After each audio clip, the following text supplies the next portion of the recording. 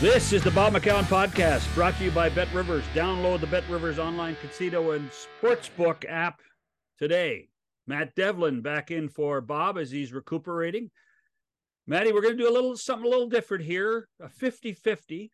We're going to talk a little NHL free agency with Brian Lawton. And then, I don't know if you've heard this guy. We're going to bring this guy, Jack. We're going to bring this guy, Jack Armstrong.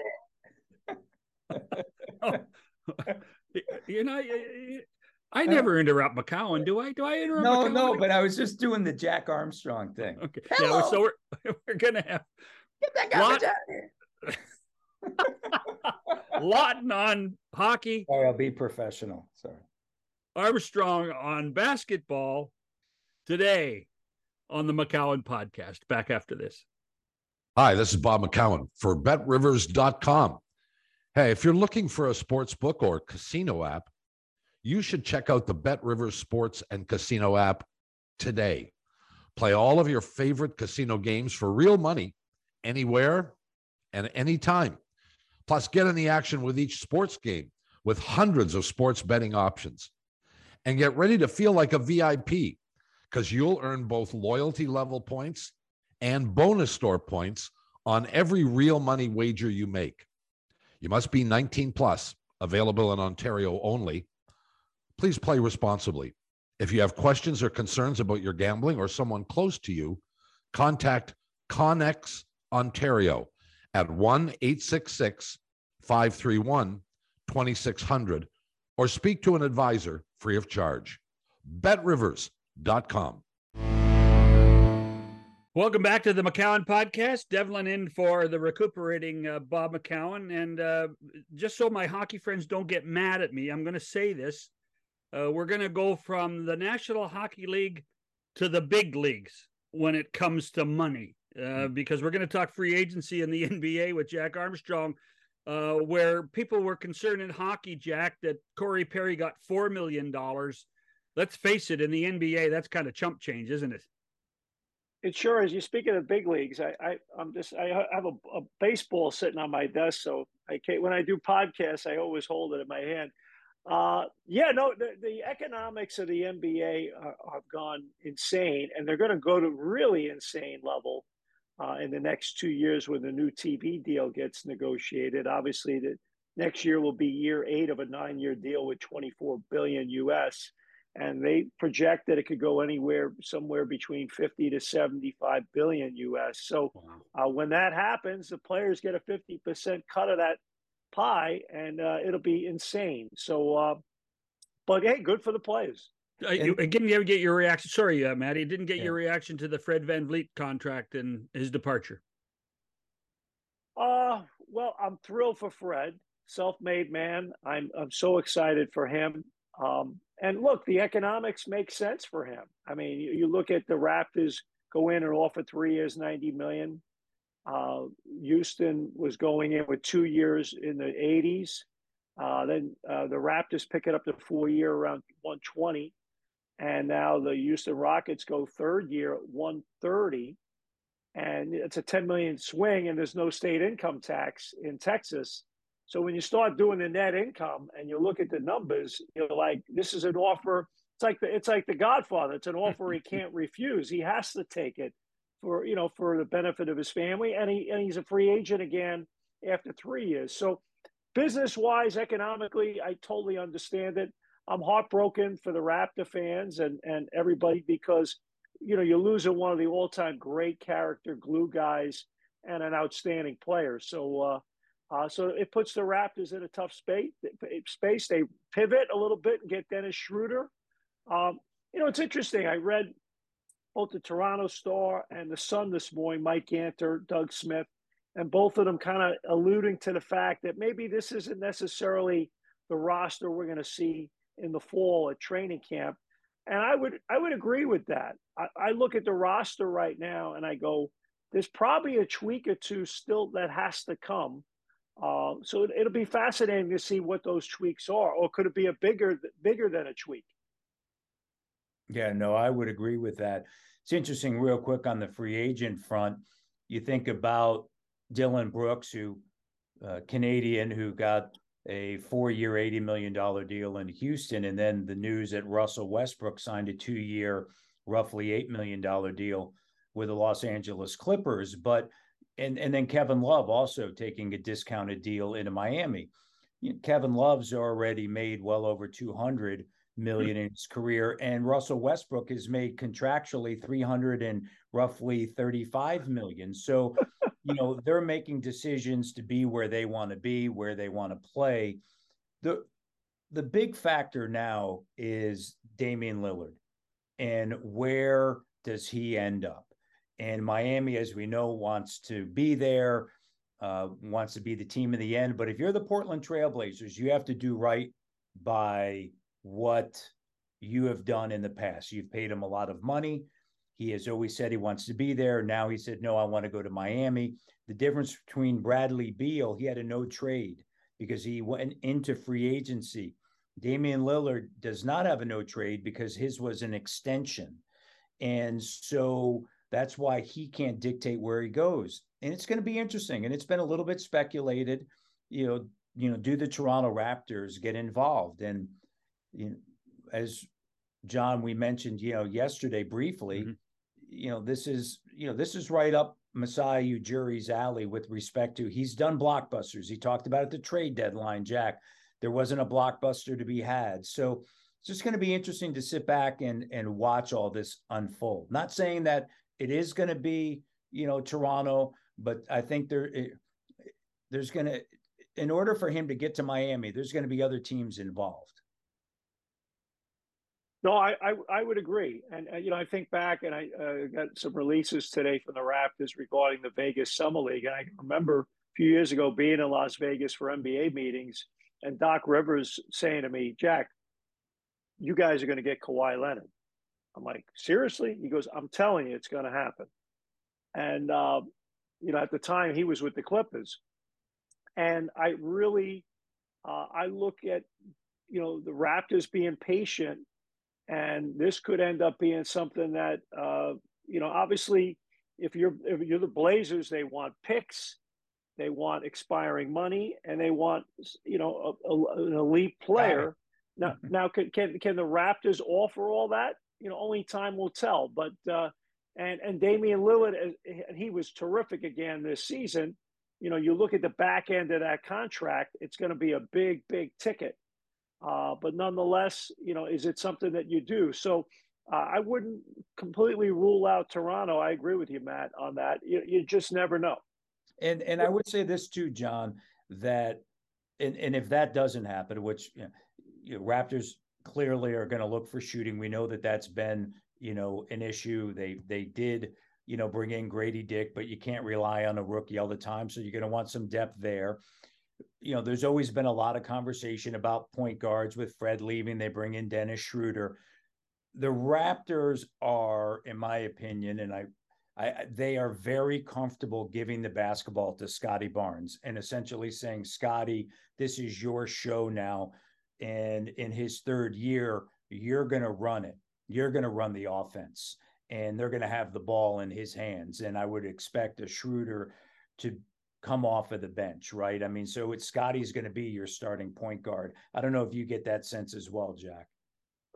No, I think part of that with Fred VanVleet is he knew that. Yeah.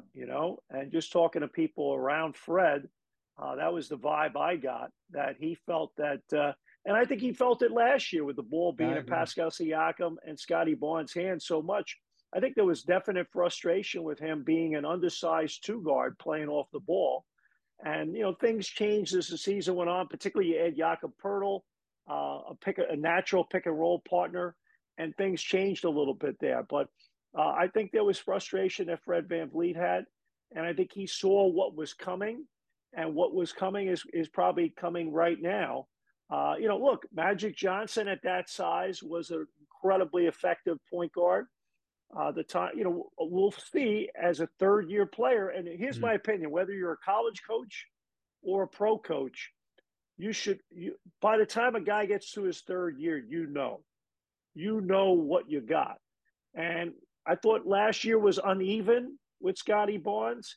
This will be the year they find out whether they're on level footing or it's still uneven. But I think the only way you're going to find that out is you got to give him more responsibility and figure that out. Now, will he coexist with Pascal Siakam, who likes the ball in his hands? That's a big Can you question. have that? Can you have that many non-shooters on the floor? It'll be fascinating to watch. And now, it's a little bit, John, sorry, it's a little bit like Giannis in Milwaukee, just on the construction of a roster where they surrounded him. Look, they just went out and got Malik Beasley. They surrounded Giannis with shooters, right? They lose Joe Ingles, they bring in Beasley, right? They want shooters around him, three-point shooters, because they know, despite him working on it, he's a 24, 25% three-point shooter, but he attacks the rim. Sorry, John. No, I just the fascination with the concept of Barnes bringing the ball up, to me speaks to where Darko Rajakovic, what's his philosophy in all this, and how much of a difference will we notice in a Darko team as opposed to a Nick Nurse team, Jack? John, I wish I knew the answer, but I don't. I mean, clearly he likes the ball moving quickly. He doesn't want the ball to stick. I mean, philosophically, that's what he talks about. But, it's one thing to have a philosophy, but it's another thing when it's your first time as a head coach, and now you have to define roles and you have to set the tone with professional players that are making a lot more money than you are. And you have the agenda of your front office that you work with in partnership with them, and agents and all the other variables that come into play, and featuring certain guys if you want to maybe move a guy in a trade. It'll be interesting to see how he navigates that, because are you going to suddenly tell Pascal Siakam you're not going to have the ball in your hands as much? If you're OG Anunoby, and you're entering a contract year, you want the two T's, time and touches, right? So, as much as there was discussion about the Raptors maybe weren't as together a group last year, you're going to have to work through some of those things and get everyone to sacrifice for the greater good. Again, I don't know how that works out, but for a first-year head coach coming into that, I think for Nick Nurse 5 years ago coming in, and you had Kawhi Leonard and Danny Green coming in from San Antonio, proven professional players who had championship rings, even though you had the concern about how healthy was Kawhi. I think this is a lot more challenging a job that Darko has. Now, the expectations will be a lot lower, but I think from a tactics and connection standpoint, I think this is a bigger lift. Yeah. Do you think that expectations lower inside the organization or outside the organization? Well, I think they're definitely lower outside the organization. I can't speak for what they are internally, but I think any fans I've spoken to or NBA people I've spoken to, I think everybody, when Fred VanVleet went to Houston, I think everybody recalibrated a little bit. And I would say the expectation level's a little lower from the fan base. But again, internally, we'll find out when things roll in the fall. You bring up an excellent point, Jack. You go back to last year, Masai talked about the team was selfish. And you can look at that and you look at the contracts that were coming up, right? And now, to your point, you have OG, Pascal, both in that situation. You have Gary Trent Jr. that opted in, but looking for an extension.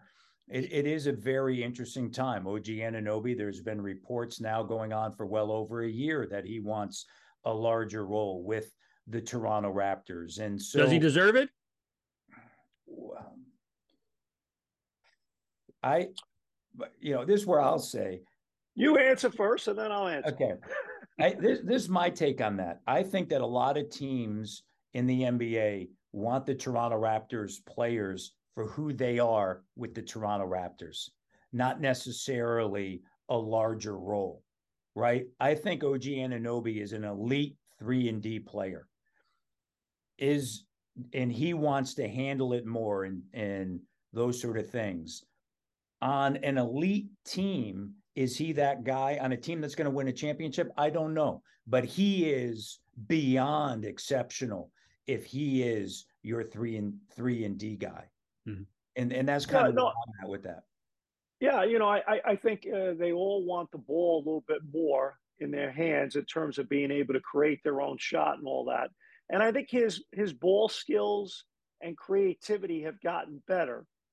I would say, to Matt's point, that his two greatest strengths, and when I look at a player, usually there's got to be three things that jump off the page at me that define a guy, and the two things right off the bat that define OG are his outstanding defense at any of the five positions and his ability to shoot the three. That third skill, I would say, is still a question mark. And now we'll see if that can become a better strength of his, where you can give him the ball and he can go get his own. I, quite frankly, have not seen that from him consistently. It's been a definite hit and miss thing. So again, sometimes as a coach, conflict is good, because sometimes you got to tell a guy, you know what, as much as you think you can do that, I got to look around the other four guys and say, well, that you think that's your strength, but I think the other guy next to you can do that better than you can. And the guy not going to like you, but too bad. And part of that is, John, I think of essentially their own doing, of their own development and the steps that these players have taken. I mean, you think about Fred, you think about Pascal, Norman Powell, OG Anunoby. These are all players that are either undrafted, late first-round picks or second-round picks that have made them into players. And so they have a belief in themselves that I can handle more because look at where I've come from. And I always thought when you look at the 2019 Toronto Raptors, is that there was a natural pecking order. You walked in that room and it started with Kawhi and then it went from there. And last year with the Raptors, there wasn't. You would think that there would be, but there really wasn't, because I think the players looked around and said, well, wait a minute, I could do that. I can do that. And then that leads to internal leadership. And with Fred gone, Jack, and you look at this roster today, it's going to be interesting to see who emerges internally if we're talking about this team as it's constructed today. Isn't that supposed to be Pascal? I would say it would be. But the question is now, if you're going to hand Scotty Barnes the ball more, and you got a guy in a contract year, and you have not only one guy, but two, and to Matt's point, maybe three, and you got a rookie head coach, we could talk about spirit and kumbaya, and that's all fine, well, and good. But then when the bullets start flying, you say, no, you're going to go over there. You're going to go over here. And by the way, you're not shooting at that time. That guy is. Or when you're in the huddle and there's 5.6 seconds remaining and you have a side out of bounds, and now we have to determine what play sequence we're going to running, who's number one, who's the number two option, what are our counters when they play it a certain way. You got to stare guys in the eyes and say, okay, I don't care if you don't like me. That's leadership. So I just got a vision. I got a vision of Gene Hackman and Hoosiers running the picket fence. Look, I to that, it ain't easy. It isn't. And as we know with Darko, his background, the conversation about pick and roll, right? And more pick and roll. And the Raptors did do more of that when they acquired Jakob Poeltl, because it allowed them to get into that. But, part of that too is you hope that Scotty Barnes comes back as a better shooter, because that's going to make that way more dangerous, because Jakob isn't necessarily a pick and pop guy, right? He's not a great shooter, and he's a great roller and drawing attention there. So a lot of this depends upon the growth of Scotty and his shooting, Jack.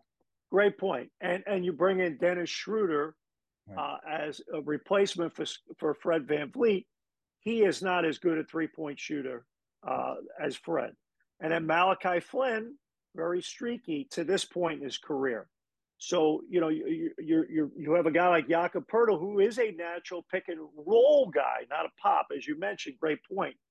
And what kind of spacing is going to be around that sequence? And again, if you are congested and you have people that are not respected as shooters, and people are going to pack the paint and challenge you and dare you to shoot threes, to your point, Matt, earlier about Milwaukee and what they've tried to do around Giannis, a huge point. I think you nailed it right there with Scotty Barnes. His ability now to turn the corner and be able to shoot the ball consistently is going to be big. Yet, on the other hand, he can't fall in love and be a suburban player and settle all the time for threes, because one of his greatest strengths, maybe his best strength so far, is his ability to get to the rim and finish, because he's got great size and he can really finish. Beyond the Raptors, anybody jump out at you that's done okay in free agency? Wow. Well, I mean, obviously, they're going to be crazy luxury tax, but I mean, how do you not like? I mean, it's not my money. How do you not like what Phoenix has done? They just picked up Eric Gordon. I mean, Eric Gordon's not the player he once was, but you put him in a corner, you got to guard him because he's still a threat. Was he a career 37, 38% three-point shooter? So, I mean, obviously, Phoenix has done a lot of really good things. To me, I think, obviously they've shifted things a little bit in the West. I mean, as good as Denver is, and they'll be right back in the hunt. Now if you're the Clippers and you're kind of capped out, you're looking around, you're saying, how's our runway? And I tell you what, I give Rob Pelinka a lot of credit. I think he stood his ground a little bit more with LeBron James this offseason.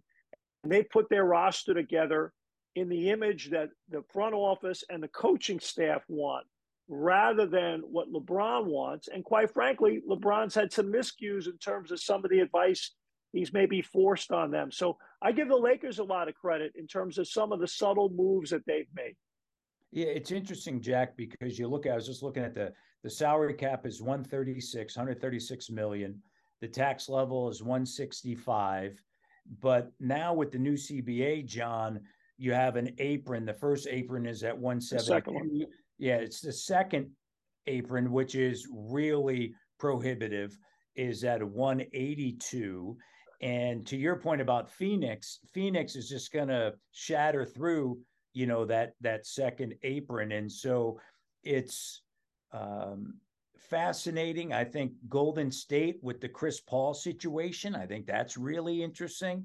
Having Andrew Wiggins back full time, I think that's going to be extremely beneficial to Golden State. Retaining Draymond Green, there was something there clearly, right? Jordan Poole was the one that got sent out, not Draymond Green, right? So they understand how important he is in the mix. I think Houston, they've been extremely active. You could tell, like Jack and I talk about this all the time, and I say this, John, that there's only so many years you can live in the lottery. After that, fans will talk about let's rebuild, but then all of a sudden you're lingering in there for 3 or 4 years, and you kind of get to the point of enough is enough. And I think Houston's gotten to that point. Sacramento extending Sabonis, right, I think is significant, and Harrison Barnes. So it's going to be fascinating to watch how this summer kind of plays out in the NBA, because again, as we mentioned earlier, there's some big conversations out there that have yet to ultimately land. Well, and the other, before we let you go, Jack, one last guy, James Harden. What is? I mean, first of all, do you ever expect Nick Nurse to coach him, or will he be out? Will he be with the Clippers? Where will he end up before this? Well, is over? they're in a bad spot. They're in a bad spot because what's the market? And now that everyone knows you got to trade them, they're going to get pennies on the dollar. And, let's face it, he's not happy with the Sixers. And now he stuck it to them opting in because the market's not there. Good luck trying to coach that guy, because we've seen what he's done when he wants out in both Houston and Brooklyn. And that's an incredibly, I don't care, you could say, well, you're going to be a professional. Well, look what happened in both places. He wasn't. And I just think he, as great as he is, and he's a wonderful talent, and he'll be in the Hall of Fame, some of his game is empty calories. And to me, I think when the push comes to shove and you look at him and the MVP, Joel Embiid, in game 6 and 7, when they needed to really raise their game level of play, they didn't. There are times that you could clearly see the The ball was like a hot potato, and they didn't want the moment. They didn't want to live with the moment themselves. And to me, I think for Embiid to really grow, obviously they decided on a coaching change, but I think he needs Harden out of there. And what's fascinating, you would think, Jack, at his stage of his career and all that he's accomplished, to your point, he's a Hall of Famer, that at this stage you could sell the fact, and it's something that Nick Nurse talked about in his press conference, right? That this is an opportunity to win, right? You have an opportunity, and the Philadelphia fan base and management believe that even with this roster, that they were really a coach away from getting beyond the second round. And that's, as you know, that's what they believe, Jack. Yeah. But James Harden, you've accomplished it, you've made all the money. Do you want to ultimately win? And if he does, he will remain in Philadelphia and he will play this out. And that's the biggest question. If he totally ends up, hey, I want out of here, I want to, then his objective isn't to win. And that to me is a fascinating element to this. Quickly, Jack, any thought? I don't, when Nick Nurse took the Sixers job, and I know I've said it to Matt, and his name was up for for Phoenix and Milwaukee. If you ask me as a coaching free agent, probably the top free agent on the market, which job I would want, Philly would be the third one. Yeah. So I think I answered your question that way. Nick decided to take on the biggest challenge, and I think that's a challenge there. And if he's able to get them places they haven't been, good for him. He's a great coach, Nick Nurse. I think the world of him. I'm just not a crazy fan of their roster. Jack Armstrong, thanks for your time. Guys, happy 4th. And by the way, big shout out to my man, the Bobcat, Bob McCown. You're in my thoughts and prayers. I love you. Happy 4th, Jacko. The McCown Podcast. Back after this. Welcome back to the McCown Podcast. Matt Devlin in for the recuperating McCown. And joined by our old pal Brian Lawton from the Twin Cities. Maybe to talk a little bit about the money that was spent, the players that were signed at a time with a flat cap, Brian Lawton. What the heck is going on in the National Hockey League? I think you answered your own question. It's the flat cap, not nearly as much. It's a really strange time. I mean, I talk to a lot of GMs. A lot of guys are disappointed in terms of it's been difficult to plan for a pandemic and what that has done to the cap in terms of their long-term plans. But that's what they found themselves dealing in. And it's been really tough. People, you see what Tampa's had to do, moving out name players like Ross Colton and Corey Perry and Patrick Maroon, Bellemare, and bringing in guys, not that they're not NHL players, but Calvin DeHaan, Josh Archibald, Luke Glendening. This is where the world is at right now. It's been tough, and yet some teams have done some nice work. You have to give them credit. Toronto's been active, but the other dynamic that people aren't talking enough about for me, John, is that players always love long-term deals, and they still would be signing them this year if the money were better. But you're seeing guys like Bertuzzi that are saying, hey, the cap's going to go up next year. Everybody knows that. There's very little escrow left to pay, less than $70 million.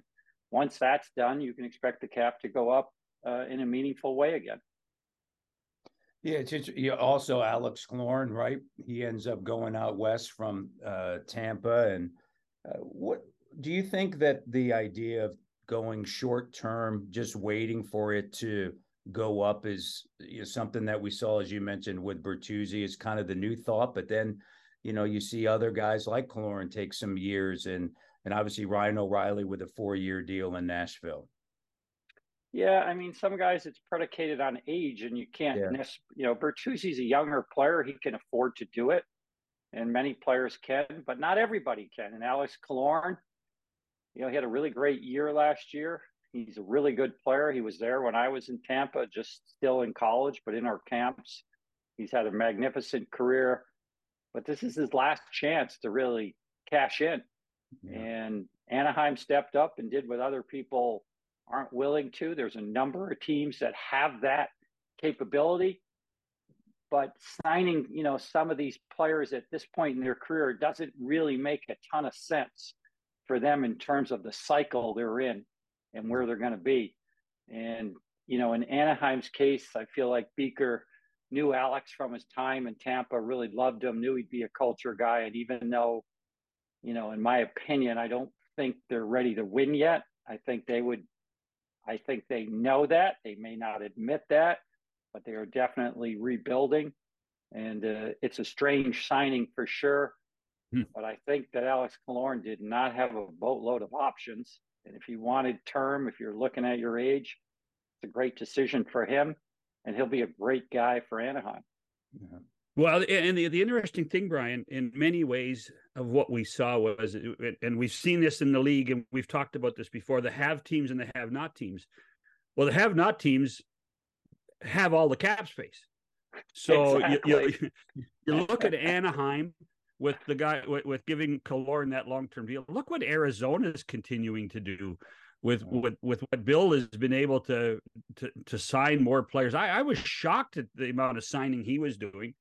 Even Steve Yzerman, the amount of bodies that Detroit, who had a ton of cap space. So I don't know if this is the great equalization, but it's a fascinating time. The other one is Chicago, and I tell you what, if I'm a manager of another team, I am pissed off at Chicago. Yep. Because of two contracts. Yep. The Nick Foligno contract and the Corey Perry contract, because they set the bar. $4 million for those guys who were making less, and they're both really valuable guys. I love Nick. But $4 million? And that seems absurd for them at this stage in their career, and yet I can't say a bad word about those guys. They're quality people. They play hard. The only reason they're getting that money, you have to be honest, is they're racing to the floor, right? They're not racing to the ceiling. They're racing to the floor of the salary cap. And this is the dichotomy you're speaking about, that you have these teams like Tampa, Toronto's been crushed. Edmonton is crushed in terms of salary cap space. The Rangers are crushed, that are dying for more salary cap space. And then you have the teams like Chicago that are going through the Connor Bedard era, which should be really good for them. And they got too much cap space. Yeah. That they can turn around and grab Corey Perry. Now, you have to think, John, that and Matt, that those teams are going to end up paying half and trying to move those players at the deadline. So, is that a bad strategy? What does that mean? Paying half means you really pay 3/4, nope. Right? Just let me jump in here for a second, Matt. The only thing I can think of is that Kenny Holland is sitting there negotiating with Connor Brown, and he's talking to Connor Brown, and he probably figures he's got him at 2.5.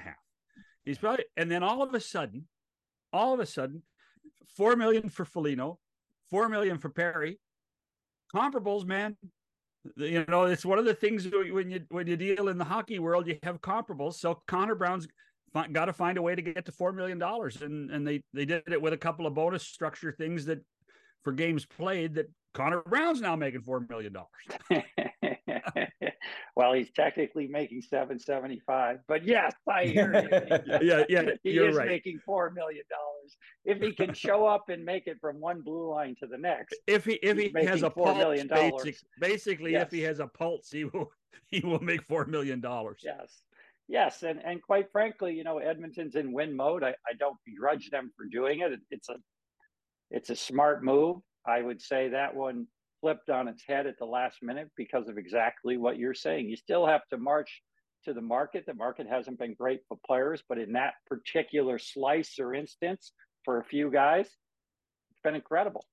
I just would not, if you had told me that before free agency opened, and a lot of teams, they're doing the same types of exercises that we would run through to say, what do you think about this? What are your guesses here and there? A lot of teams are doing that same thing. And just like you and I and all of us on this call, Matt, there's just no way we would have came up with that number. What do you think? Because you saw him up in Minnesota. What do you think of Ryan Reeves to the Toronto Maple Leafs? My takeaway from Toronto more holistically is that Brad, he hasn't been there yet, so he hasn't been around the locker room, but he's clearly, making moves that are more focused in terms of culture and improving the room. That dovetails with what you're saying about Ryan Reeves. Ryan Reeves is really an extension of the coaching staff. He's going to do all the things you want him to do. He takes it seriously. He's got a big presence, obviously. He's a little bit of the last or a dying dinosaur, so to speak, in that he still does a job that is incredibly important to a team, but vanishing to some degree in the NHL. He's really one of the last guys that can bring that kind of cachet to that role. And he's been able to leverage that into the ability to raise the group. Billy Guerin loved Ryan Reeves. He would have loved to bring him back. He knows what he did to the room. Billy was a culture guy. He wasn't unserious, but Billy was a very affable guy. Ryan has a little bit of that in him, but eventually you want someone to kind of grab your room and shake everybody. And I think Brad has made a bet that if Toronto is going to go deeper, we're going to need to improve that element. They've got a really good team. Toronto's going to have a great season this year, but if they don't have a great playoff, then it feels like a loss for them. Well, but here, they have made lots of changes to the forwards. Yes. But Brian, let's look at the Stanley Cup champions and look at the strength of that team. And as good as Eichel were, or Mark Stone were, and Marchessault, when you have studs on the back end like Pietrangelo and Martinez, and I could name all six guys. That's how nuts it was. That's how good and deep they were. The Maple Leafs need to fix the defense. They do. Big time. And it's the number one criticism I've always had when Kyle was there, who I thought did an awesome job, but he just was obstinate in terms of reallocating his money to get more into the D. And if you can't go out and find cheaper players, which is 5 times as hard, you've got to have that asset allocation where your D is meaningful. I've said this on your show. I say it on most shows. Everybody has a different flavor for how you build your team. So this is really sensitive to me because I've been asked this question in GM interviews, and it's always from the blue line in both directions for me. That's just my personal flavor. Some guys will say you need a great goalie. Some guys will say you need strength down the middle. But for the teams I played on that had better seasons, it was always teams that had really great D. I felt like it controlled the game. You can have a bunch of really good forwards and not do anything in the playoffs. This is a hint, wink, wink for the Toronto Maple Leafs. So no, they have not addressed that yet. They have made changes. But that in the end will be their Achilles heel if they don't get over the hump. How now, based upon where they are from a cap perspective, how do you see them going out and maybe trying to elevate that? Right? That's the. They're already over the cap. They're already over. Like how? Yeah, they're not technically over the cap. People forgetting Jake Muzzin. They've got easy solutions to be cap compliant. But yes, technically they are. Of course, you can ride above the cap. We all know this, John. We've all been in this business a long time. Fans are aware of it, I feel like, even now. So how do you do it, though? How do you make those changes? Not unlike a number of teams I spoke to that I know want to make, significant changes. It wasn't out there at this UFA period. It wasn't out there prior to that at the draft. They're going to default to the first 20 games and take a look and see if they can get it done. They're going to default till January if that doesn't happen. And heaven forbid, if they get stuck knowing that they have to do something at the deadline, it's going to cost them more. But that is the way guys are thinking right now.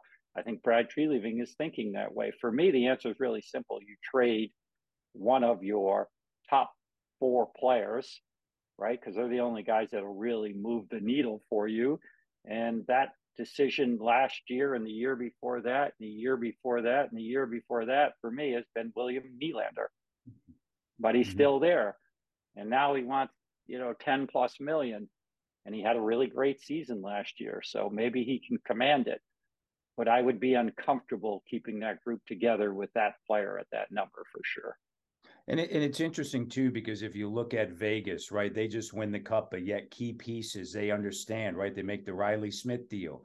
You get to a point, Chicago was that as well when they won cups. They understood that, we're going to keep these two and then Kane and Tays, and then we're just going to have to make some moves around it. But the Leafs haven't gotten there yet. No, they haven't. And when you study all these teams and how they're built and what was successful and what wasn't, the Vegas Golden Knights looked a lot like the 2019 Stanley Cup champion St. Louis Blues to me. Mm-hmm. They didn't. These are anomalies. If you really go back the last 12, 13, almost 14 years, Detroit would be the last one that they won off of draft picks, Detroit, but the other teams didn't. Like Pietrangelo was the highest drafted player. Jack Eichel was traded for. It wasn't that homegrown model where, you be bad to be good, and then it rewards you like it did for Chicago with Taves and Kane, like it did for Pittsburgh with Crosby, Malkin, Fleury, like it did for Tampa with Hedman and Stamkos. Trust me, I was in this market at one time and understood it. And to me, Kelly McCrimmon and George McPhee, they did a magnificent job. They went a different direction. They did it outside the box. But St. Louis was another example they would have looked at recently and said, look how they won. Big, long, rangy D. And that's essentially one of the same players from St. Louis. Makes it easy. Yeah. Was the best defenseman and Alex Pietrangelo for Vegas as he was for St. Louis. So there's ways you could do it, but it's interesting to see if more teams adopt that philosophy, because you can get it done, but you better be bold. And Vegas was bold, in my opinion. Were you surprised at some of the buyouts, Brian? Like the Matt Duchene's of the world? Yes, I was very surprised by that. I'm interested in what Nashville is doing. They trade Matthias Ekholm at the deadline. They turn around and trade Ryan Johansson eating half, which teams have been reluctant to do that, even with a couple of years. They buy out Matt Duchene, and then they sign Ryan O'Reilly. Right. So I'm not sure if I'm coming or going in that one. The juxtaposition of the Duchene O'Reilly story is so deep, because they have been rivals in so many ways, personal rivals, all the way back to their time in Colorado. That to me, that was a little bit of irony on free agent day when Ryan O'Reilly signed in Nashville. Yes, and of course, if my memory serves me correct, Matt was third in the 2009 draft, and Ryan O'Reilly was like 31st or 32nd. Yeah. And then they both were drafted by Colorado. What a great draft that was for Colorado. And away they go. Now the juxtaposition started. So that was interesting. But, when I look at it strategically, Barry is clearly making a statement about culture. Mm-hmm. He wants a certain type of player there. I'm interested to see what they do with a guy like Ryan McDonough, making $8.34 million, I think, this year. He's a culture guy. That's a lot of cash, though. His cap hit's not that high. I don't know which way they're going, but if I were a team looking for top D, that would be somebody I'd be calling. The other fascination, you touched on Ryan Reeves, a culture guy, an enforcer. Patrick Maroon goes to Minnesota. He's the new Ryan Reeves for the Wild. Milan Lucic signs in Boston. There was a time, I think 3 or 4 years ago, we thought that type of player was a dying breed. And yet, for some reason, or maybe it's just the light bulb went on and said, God, we need players like that. The game needs to be policed on the ice, and there's still a role for those types of players. I think there's still a role for it. I think Austin Matthews and Mitch Marner will play, and Nylander and Tavares, for that matter, as free as they've played in a long time. I think it's going to be a very safe work environment, John. But there's less and less guys like that. The right team can win like players like that, and those players are terrific. And if it's the wrong team, it can be a little bit like Bull Durham, where a little bit of fungus on the sandals is gross in the minors and beautiful in the majors. And that's the way it rolls for those guys. So it's important that they're on good teams. Patrick Maroon was a perfect fit, not only in St. Louis, but in Tampa. If the Wild reaches high heights, it'll be great. If they don't, then that'll be a rough ride. It's interesting, the conversation, at least here in Toronto with Ryan Reeves, is okay, that's great for 82, but what happens come the postseason? Will he even get out there? Will he even dress? Yeah. Will he even dress? That is the question. And I actually was thinking about that, and I do believe that Toronto can clearly afford to, essentially, they could go 11-7. So think of it that way. Right. For those 5 minutes, would it be worth it? Ryan Reeves is just so valuable. I've seen him in action. He's just such a positive, infectious person. Again, all these managers have different philosophies. All of them have different personalities. If you believe the glass is half full, Ryan Reeves is your type of guy. He's going to bring a lot of energy to that team. It's not going to show up in the box score. Probably going to drive the analytics community bonkers because you'll never see the stats of what he does. But Ryan Reeves, I do think he'll have a real positive effect. It's remarkable to me that at this age, he can go out and command term. And yet, if I had that team and I was looking for that element, I think Brad Treliving is right to make that move for the money he paid. Right. And also Max Domi comes in too, right? Yeah, and Max is a guy that, he obviously doesn't have the physical stature of Ryan Reeves, but he plays a hard game. He'll get involved. He'll stand up for guys. We saw that last year in the playoffs. We know he can fight. Nothing worse than getting beat up by a guy that's not 6'5". So I think, again, most of what I saw Brad doing was to communicate that we're going to be a little tougher to play against and try to work on our locker room. And in the back of my mind, I'm thinking what we're talking about, he 100% knows. He wants to improve his blue line, just hasn't seen the option yet. I thought that, a couple of teams really got out in front of it, like certainly Columbus. They wanted to improve their D, and that was a little bit unusual, to be honest with you, and good for them. They struck while the iron was hot. Is it going to get them in the playoffs? I'm sure Yarmo thinks it is, and he's probably pretty happy about adding 2 quality D.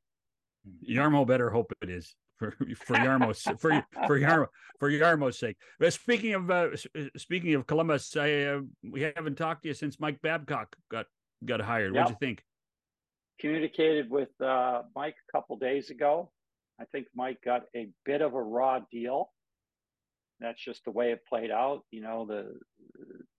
Mike is a hard-nosed coach. He's a top-notch coach in this league. Yes, he got paid a lot of money, but I'm surprised he wasn't back working sooner, and that's why I say he got a little bit of a raw deal. I think he'll do a real good job there. I think Mike will. Mike doesn't get credit for being humble, but he is a humble guy when you talk to him. And I think he's learned a lot. I think he's going to apply it. I think he's going to do some of his best coaching. I think it's going to be a challenge for him. He doesn't have the roster to, blow the lights out, in my opinion, contrary to what Yarmo might say. But they're going to be a lot better, and Mike's going to do a great job, and that's going to be a really great opportunity for him, in my opinion. I'm high on Babs. Just like Joel Quenneville. Like Joel, at some point, will be back. That's got to happen this summer. He's got to be let back in. Something has to happen this summer with talking to Gary. So, yeah, I think something will, in my opinion. I don't know when Joel's back, but these are good people. They made a mistake. I think they've paid really severe penalties for those mistakes. Yeah. Before we let you go, one last name. What do you think Alex DeBrincat's doing? What is going on with Alex DeBrincat? That one's getting a little messy as it doesn't materialize and it doesn't work out the way maybe both parties hoped. You start to see blame being thrown out there, and the player wants too much money. That's why we can't trade him, and this, that, and the other thing. And, that's just part of it. At the end of the day, I think that not unlike what we saw in the market, the big long-term deals aren't really out there right now. And people, so I in my opinion, I would say Alex is not getting the interest that he thinks at the numbers he thinks. I think he's a tremendous player. He's proven it now in 2 organizations, and that's a big proof source. It's one thing if you can do it in one organization, maybe you got the right players, this, that, or the other thing, but he went to Ottawa, has proven he can continue to score, he can put up points. But those deals, in my opinion, are just not out there. They really, you're watching Duchesne, you're watching other guys that sign these big long-term deals. Who could forget about the summer of 2016? A lot of those contracts, Milan Lucic, Franz Nielsen, there was a bunch of guys in that group, Kyle Oposto. Right. GMs, when you talk to them, are so happy to get rid of that all these years later, they still remember it and say, hey, we're not going to do that. Brinket's younger than those guys, to be fair to him. So it's a combination of factors, but I don't think it's out there. I think that's frustrating Ottawa because they'd like to know. And I think it's frustrating to Brinket, but he knows he can play another year. The cap will be better. His light at the end of the tunnel would most likely be a rainbow for him if he can wait it out. Yeah, you're probably right. Brian, thanks for this time. Happy 4th of July. Get out in the lake, man. Enjoy it. I would if it wasn't pouring. Thank you, Matt. Great to see you. Great to see you, Brian. Please give my best to Bob. Of course, we're thinking about him. Always love being on the show. And thank you, John. I appreciate it. Cheers, Brian. Brian Lawton from the Twin Cities, Minneapolis, St. Paul. We are going to pivot. Notice I said that, Matt. Hey, we're going to pivot to basketball with our pal Jack Armstrong after this. Thanks to Brian Lawton and Jack Armstrong for spending the 4th of July. Yeah. We went to Minneapolis, St. Paul, and we went to Buffalo, New York. 2 Americans doing their duty coming on our podcast. That's quite something. It is. And it's appreciative for sure, because I know big plans on the 4th of July, although unfortunately for Brian, he can't get on the boat because it's raining. Jack, as you know, he's teed it up, and now he's headed to a little afternoon barbecue and then on to a cocktail party. And it's the 4th of July and a lot of fun. But the fascinating thing is when you think about, here we are, 2 different free agencies and the money, which you I know up. It is. Well, and the difference TV between money. The difference between the 2, in addition to the TV money, is the NBA collective bargaining agreement was one of the first ones that Gary Bettman worked on. And so by the time he finished the NHL one, he fixed all the problems. And it's a little more restrictive in the world of hockey than it is in the world of basketball. And a bigger roster too. Absolutely. Bigger. I mean, when you think about the NBA roster at 15 compared to 23, right? Yeah. So that's crazy. Anyway, Matty, thanks for the time. Great to have you around, and I hope you're recuperating safely. Thank you so much, John. Thanks for asking me, and obviously big shout out to Bobcat. This is the Bob McCown Podcast. We'll talk to you tomorrow.